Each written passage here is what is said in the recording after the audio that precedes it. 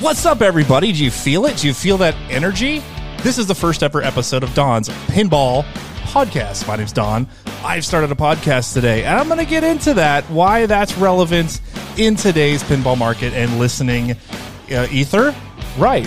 So today I'll go over who am I? What the heck am I doing recording my voice for the masses? I've got hot takes on Stearns Bond. Pro and Premium, I played them both. Who wants the hot takes? Follow up, we've got... Is there a new game that's being released and revealed tomorrow in Las Vegas on January 3rd, 2020? Thrizzle? I think so. We're supposed to get the 60th edition of Bond. Is it going to be a Beatles? Is it going to be Blasto Fantastic? We'll find out. Coming up.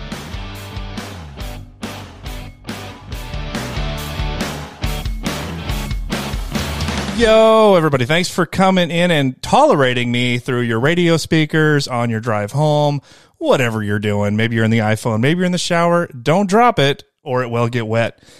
All right, so first off, my name's Don. I'm super into pinball. I've always kind of liked it. I've never been like super into the hobby except for just recently, like in the last year. So my point of contention, point of difference is I'm new at all of this. Who's Lyman Sheets? Who's this guy that designed Toy Story 4? I don't know. I'm just learning these people. I know their names now. So we'll kind of get into some of that. So, started off playing pinball, memories with my dad. We were out during the day. He's at the bar getting some drinks, and I'm throwing some quarters in some machine, just panic flipping like every kid does. And I remember a time he came over and he's like, look, yo, I believe he said, yo, watch the ball as it's rolling down the flipper. Wait till it gets down to the end, then hit that button. Then boom, it'll likely start something. And oh, hey kid, check this out. This is Fireball. It's crazy because it's got a big spinning disc in the middle of the play field. Who knows what it's going to do? And I was like, whoa, this isn't just, flippy, flippy, flippy. It's like, you can actually control this thing. So, me and him, like we played pinball off and on. Growing up, we were always like, hey, wouldn't it be cool if we could get a machine like in our house, like legit, like find a game supply or whatever it is, and maybe just slide them $100, rent the machine for a month, play the heck out of it. Like that was a fantastic dream to like a 10, 11-year-old. So, that never happened, but I was perusing one day, July 2021, where all good ideas come from, Facebook Marketplace. And I see this listing by a game supplier and arcade in Eau Claire, Wisconsin, right?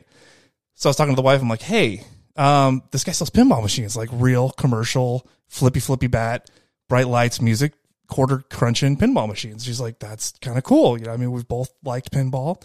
I've got stories of me and her when we first started dating playing things. So we're rolling up there and I'm like, let's just go check out this town. We haven't really ever been there. We'll go check it out and we'll pop into this guy. He's got an arcade. So nothing else. We can play for a little bit, talk, find out price and things. Anyway, didn't go with any preconceived notions of anything. And we ended up inking a deal to come back in a few more days and pick up a Stern Dark Knight, which turned out to be home use only. And within a week, I had this thing in my dining room of the house. And it just blew my mind. Like, I've got a commercial machine in my dining room. Like, it hits different when you have a machine at home, They're fun to go to the arcades and play around with, but, like, when it's in your house, like, it just seems... The audio is so much clearer. There's the rumble you're feeling, hitting stuff. You can take the glass off and cheat, use your fingers and push stuff. Fantastic. Since then, like most hobbies, tattoos, whatever, when you get into something like this, they tend to multiply. And, I've kind of upgraded to a full arcade now. So, boom, that's my background and how I got into this. So far in my year and a half of doing this, I've bought machines, sold machines. I know how to work on machines. That started day one. I'm digging this hobby. We've been to the Texas Pinball Festival. We went to Chicago Expo and Midwest Gaming Convention. And it's just been like mind blowing. Like I've been in these hobbies before, these kind of fandoms where, you're into, kind of one specific little niche and then you want to go around and do all those niches, right? No stitches, do the niches. So like I came from the roller coaster hobby. We travel around the world and states, going riding every roller coaster we can, cataloging, arguing online of who's the best, which one's rougher, which one used to be good. Oh, you suck because you missed out on this one that doesn't exist anymore, that kind of thing. And then there's so many parallels between the pinball fandom hobby and the roller coaster hobby. The same personalities, even the same people that kind of run their own forum like it's their own little fiefdom, their own little kingdom, and like lord over everybody else. Like I see the same things over here. People having death arguments about who's the best designer. You see it in the roller coaster world. You see it in the pinball world. I'm sure it's in the Pokemon card world, wherever you find these things. But it's like I just backflipped into like this other huge kind of hobby where it's like it's collecting, it's interactive, it's fixing, it's repairing, it's flipping, it's everything. So I'm here to give you my hot takes as somebody with a fresh perspective on this industry. I haven't been deep into it for 20 years like a lot of people have. I'm seeing everything with new eyes. So, I think my hot take will be at least different than, somebody who's been competitively playing these things for decades. So brings us to our time with Bond. I'm going to talk about Bond. Stern Pinball released 3 different versions of the James Bond pinball machine. I have now played 2 of them. I went to Chicago Expo. I was able to play the Pro. I was able to play the Premium. And this is like the first major release that like I was in on the ground floor, like from rumors to release to playing. Toy Story being another one. But what do I think? Initially I was like, okay, this game's fun. I agree with everybody else. The game's code, the rules and everything aren't fully fleshed out and developed. Heck, the licensing isn't even fully approved. So there's only really one song in the game. But even just judging it strictly on the bones, I had a lot of fun. I think I have as much fun on Bond as I do on Deadpool, which apparently they're both designed by the same dude. So kind of makes sense. So I think the bones of the game are fine. Differences between Pro and Premium. Now, since I've been in this, I've been looking at, different versions of each game. And when I go and buy a new one, like, which one do I want? Which one's the best? And typically, so far at least, I'm the type of dude that wants pretty bells and whistles. If it slows gameplay down a little bit while a building is resetting or something, I'm down all day. I'll do that all day. I love me some ramps and everything. Looking at these 2 versions, though, man, I think the Pro really, they put a lot into this. And the only point of difference I'm seeing is there's some aesthetics with the rocket launcher tower building, of course, and you've got the physical ball locking. And I'm a dude that, like, if there's a wireform Habitrail, give it, right? This one, I don't know that it adds a whole lot. And we are talking about a $3,000 price difference between these 2 things. So for the little rotating Bondy wand guy with the magnet and the dropping and the spiral ramp, I'm kind of seeing that as like the only thing that's different. I mean, the art's different, right? But I mean, I think for this one, after playing it, and then I played it again today at District 1 up here in Wisconsin, threw another $6 in it. Got a fairly high score for me, 247 million, got a replay. I mean, it's a good game. I wouldn't mind at some point owning this. I think Pro's the way to go. Don't hang me, but I'm hearing some echoes of that similar thing. I think the game's going to age well. I think once I get the code licensing where it needs to be, this game in 2 years pops up, MSRP or lower, I might go on it. And I've got a ton of ideas for mods too. And I know Diddy, my homie that made the Nagel oil building for Godzilla, he's already designing a rocket tower platform. So the flat plastic building in the back left, that can easily be upgraded. I'm just seeing all kinds of cool upgrades for this thing. For sure, like on the Pro, you don't have the full figured Bond. It's that plastic in the back with the jetpack. I'm sure somebody can work on that. Oh, one thing I did notice. The little double ramp design on the right side of the playfield, it's covered with a clear plastic. And I've seen Deadpool do the same thing to prevent balls completely flying out and going crazy.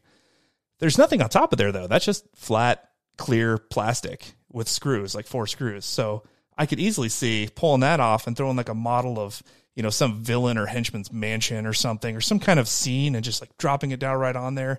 It's in the back part of the playfield. There's enough room between the glass. I think that'd be cool. Anybody that's out there wants to sculpt or create some 3D printer files, release that, man. If I had one of these, I would love to drop something on there. That's my hot take. Yeah, I had a good time playing it today. I think I'll move right along. So next up, we have tomorrow, a game release day. These don't come on very often. Maybe, 6, 7 a year of like big game reveal. And so in addition to the 3 versions, the Pro, the Premium, the limited edition of the Bond, there's also a 4th version, completely different from these versions, and designed by the same guy that did Jurassic Park and Iron Maiden and Godzilla. Like, the dude's awesome. I've played all of his games, and they shoot really well. So there's a ton of demand. There's anticipation going into this, but what do we know about it? There was that leaked image of it where the art is basically kind of the same thing we're seeing with the other ones, just movie posters. It's black. It's got score reels. I don't know, there's an LCD screen on the play field. The big thing for me, not knowing all the ins and outs and intricacies to this process, was that it's a single level play field, which I'm trying to see exactly what that means. Like, does that mean this thing is like those old electrical and mechanical grandpa's games, right? Where it's all just flat, some bumpers, drop targets, and like that's all it does. There's no ramps, there's no wire forms, no vertical up kickers, right? But I mean, looking at Bond, like, isn't this already a single level play field? What's different? It's got that ramp in the back, which I wonder if it's the same one from Deadpool, the premium, where it was alongside the shooter lane where it could kick the ball up to the katana. That changes the elevation of the ball. So does that disqualify this from being a single play field? Multiple play field games, I'm thinking of things like, what's that dragon show on HBO? Game of Thrones. You know, that's got that upper field you can kick up to and play around on. Halloween has like 6 or 7 of them.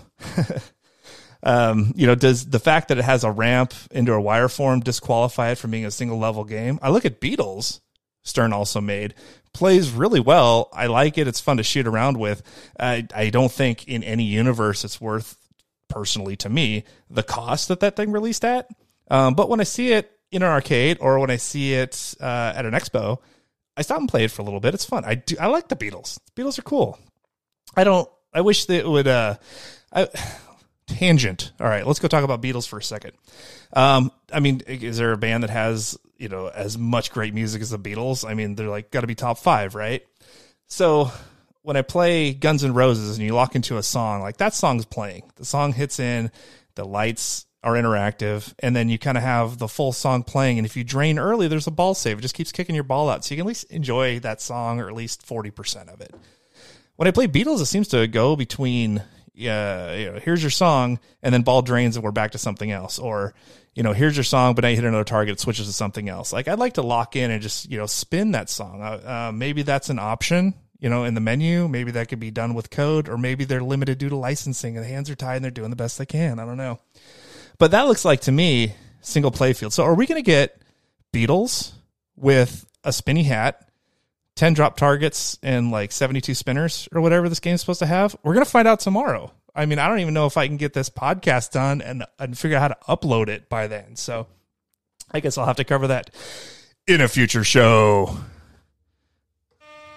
Oh, wait. Learning my sound buttons. Dropping it. All right. Well, I think I covered some ground. I think I've introduced who I am. I think I'll try to entertain you best I can during your commute. Coming up on 13 minutes here. Tomorrow we're going to find out what's the deal with the Bond. Okay, so I'm super excited. I can't wait to wake up and check that out. So make sure that you all keep your thighs on the prize, as they say, and I'll come back with another episode soon.